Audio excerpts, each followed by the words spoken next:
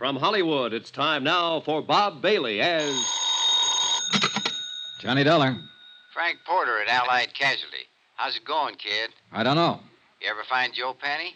The Harbor Patrol found him floating around the harbor. He'd been shot and his feet were burnt. What? Gee whiz, torture. Well, what can I do to help? Find a girl who was once married to him? Joe Penny had a wife? Yeah, she wears a mink stole these days and carries a gun. She's tied up with it somewhere. Her name's Iris Carter. Iris Carter. You've met her? Just long enough to get slugged with her gun. Well, wait a minute. I'd like to get it all straight. Can I come over? I'll be here.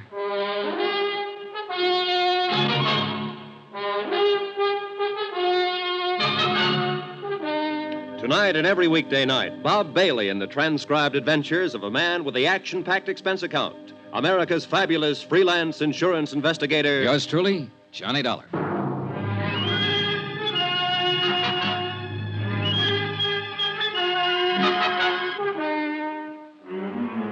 Expense account submitted by Special Investigator Johnny Dollar to the Allied Casualty and Insurance Company Limited, Markham Building, Hartford, Connecticut. The following is an accounting of expenditures during my investigation of the Macormack matter. Expense account, item 9, $14 even, secretarial services. I dictated a detailed report of the $100,000 Macormack case. I did it for two reasons. One, to make certain that Allied and the New York police were thoroughly informed of my part of the matter. And two, to review the case for my own benefit. One of the key figures, Joe Penny, was a murder victim. Attached is a copy of that report. I tried to cover as closely as possible my conversation with Mike Cairn at Sing Sing when he tipped me off that Joe Penny had something to do with the Macormack burglary of 5 years ago. Also, one conversation with Joe Penny, his subsequent disappearance, and murder. I had a copy for Frank Porter when he showed up at my room. He read it from top to bottom. Gee whiz, Johnny, if this isn't something. You come here for Joe Penny. It looks like he did the McCormick job. Now he's dead. You're stopped. What can you do? Find his wife, maybe? You're doing this at your own expense, aren't you? Oh, I think your company will pay for it in time. You have to recover the stuff. I know. You think you will? I think so, yeah. Well, your key man's dead. You have to start all over again. Maybe not. I don't really know whether Joe Penny was my key man or not. I still can't see a small-time auto thief working a big, slick safe burglary. Every indication is that he was the one. I know. I'd like to find that girl, Iris Carter, and talk to her about it. She's connected with it. No, from what you say on the paper, yeah, very much. Oh, gee whiz, I feel like a fifth wheel. I'm not helping you a bit. You know, I handled this case for the company when it first broke. I worked with Lieutenant Martin for 6 months on it, and we didn't turn up a thing. You're on it 3 or 4 days, and you have all kinds of action. Well, I must have stepped in at the right time. Yeah. Johnny, Mm-hmm. somebody gunned Joe Penny down. Now, I know you like to work alone and do things your own way, but be careful if you stay on this. I get worried when somebody starts shooting. Oh, sure. I didn't get that, though. Why? If I keep on this, I wouldn't let it go now if my life depended on it. I'm going to find that woman, and I'm going to find the stuff. Sure. Well, gee whiz. Don't let anything happen to you. I won't. I talked some more with Frank Porter about the case. He repeated his offer in the name of Allied Casualty to help if he could. I told him I'd take it up on it if anything came up at all. He left. I was at Central Police Station 10 minutes later. And 5 minutes after that, Lieutenant Dools Martin was calling for the medical examiner's report on Joe Penny's death. A uniformed man brought it in. Martin shoved it across the desk at me. The ME says Joe Penny's been dead about 48 hours or longer. 225 slugs right through the chest, penetrated both lungs, one through the neck. It's very neat shooting at that range. What range? Oh, at least 20 feet, maybe longer. Not many people shoot 25s that well. It's a little gun. A woman's gun. Yeah, that's what I'm thinking. Now, let's talk about that woman you saw around there that night. Now, you say it was Penny's ex. Yeah, Iris Carter. I don't know whether her gun was a 25 or 32. Well, think about it. I have. Now, look, don't get sore with me. It's just that she looks like better than ever for opening this case up. I put her on all points. Sorry I got riled. That's all right. Now, the ME thinks that Penny was killed before he was dumped in the water, possibly ambushed by someone he didn't know or didn't trust. If he's right about the range, that'd fit in. Someone who knew him would do it close up. Yeah. Hey, wait. You said his feet were burnt. Yeah, I got the pictures here to prove it. Yeah, take a look. These are the glossies. Uh-huh. Now, these are the burns here, Dollar. Right here. Here and here. Yeah. Then he wasn't ambushed exactly. Look, I don't know what he was. But this is the crazy part. He was already dead when this happened. No rope marks on his legs or wrists. You don't sit still for burning, no matter how tough you are. It's fascinating, huh? Someone shot him down, then tried to make it look like he was tortured for information first. Cover up. He's supposed to look like he knew something or had something. And maybe he didn't know or have anything at all. Oh, how do you feel? Lousy. If the burning was cover up, then maybe the big search of his room was cover up, too, to throw us off. To throw you off. Not me. I wasn't in on it then. Yeah. Well, one thing that's genuine. What's that? The corpse.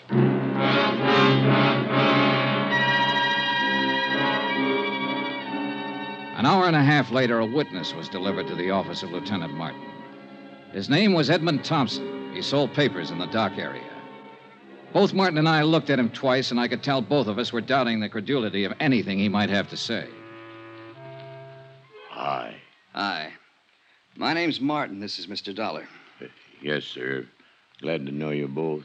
Would you mind telling us everything you saw the other night? Tuesday night. Yeah, it was Tuesday. Sure, why not? I saw this guy dumped in the water. We understand that. Can you tell us the circumstances?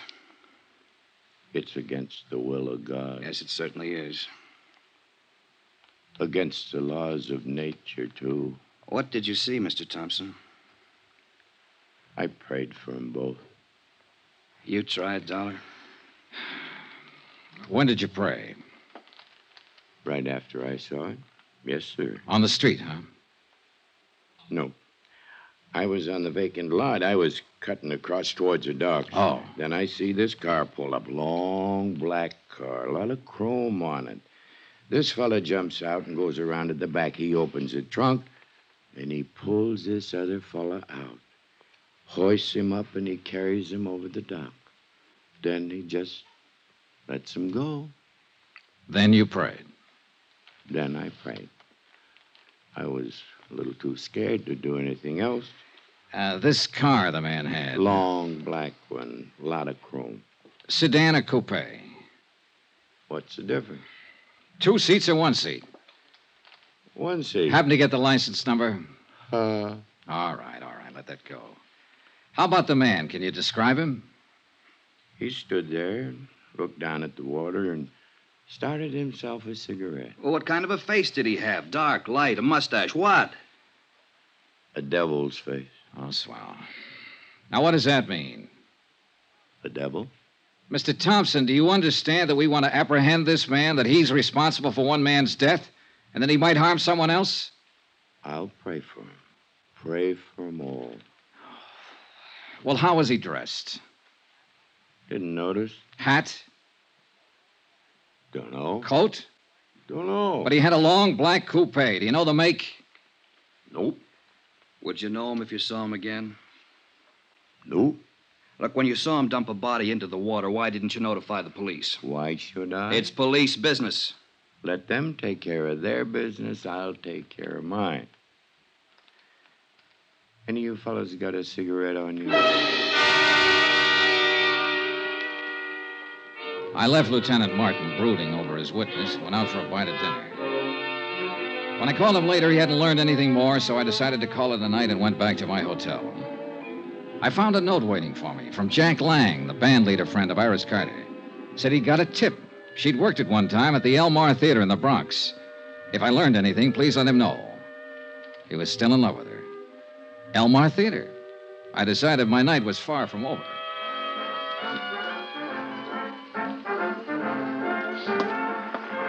Hey, you. Buy a ticket out front if you want to look at the girl. I only want to see one. Her name's Iris Carter. Does she work here? I just told you, go buy a ticket out front. Just tell me this. Does Iris Carter work here? Is the name familiar to you? Have you ever seen her or heard of her? You give me any more trouble, I'll clouch. I told you, go out front. Can't you answer a simple question? I'm looking for Iris Carter. Iris Carter. You don't have to yell at Mister. He never heard of it. What? Call me a cop, Gloria. This Never mind, guy's Pop. giving me... Never mind. I'll take care of him. Come on, you.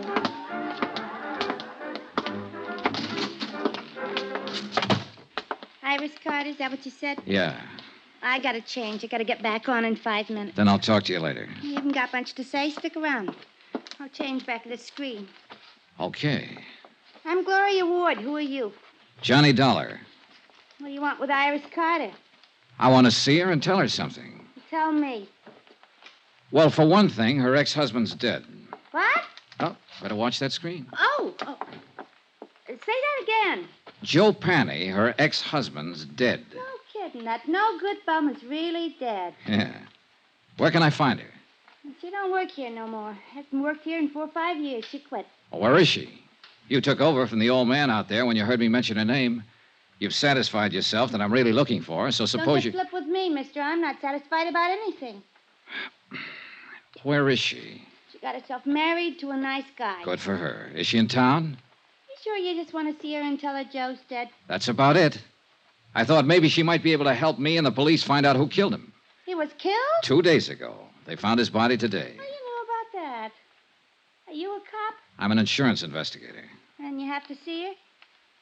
You want it put in writing? Don't get in a huff. What I'm getting at is this.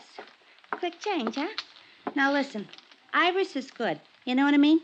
And she's married to a nice guy now. Will any of this make her trouble? Not if she hasn't done anything wrong. Well, I can tell you she hasn't. If it does make trouble, it'd be a shame. She's set up nice, and I like to see a girl set well, don't you? Certainly.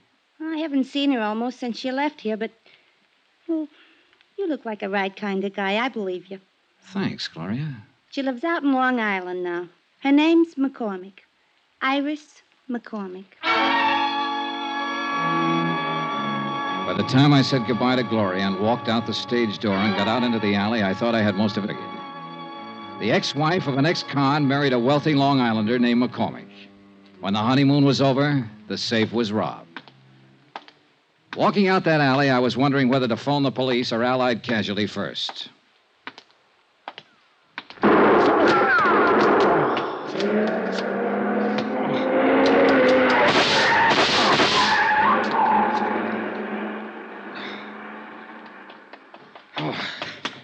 Shooting. You've been hit. Oh, it isn't bad. Did you see him? I didn't see nobody. The car. See the car, the one that just gunned out. Oh, the car. We had a long black coupe, a lot of chrome. A fella didn't have his lights on. Hey, that's against the law. Hey, you need help, mister. No, I'm all right.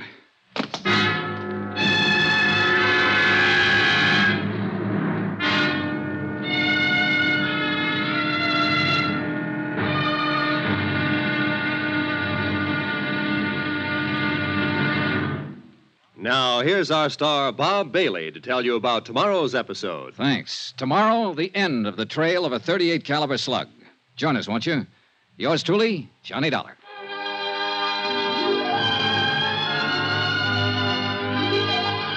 Yours truly, Johnny Dollar, is transcribed in Hollywood. Written by John Dawson, the entire production is under the direction of Jack Johnstone. Be sure to join us tomorrow night, same time and station, for the next exciting episode of Yours truly, Johnny Dollar. Roy Rowan speaking.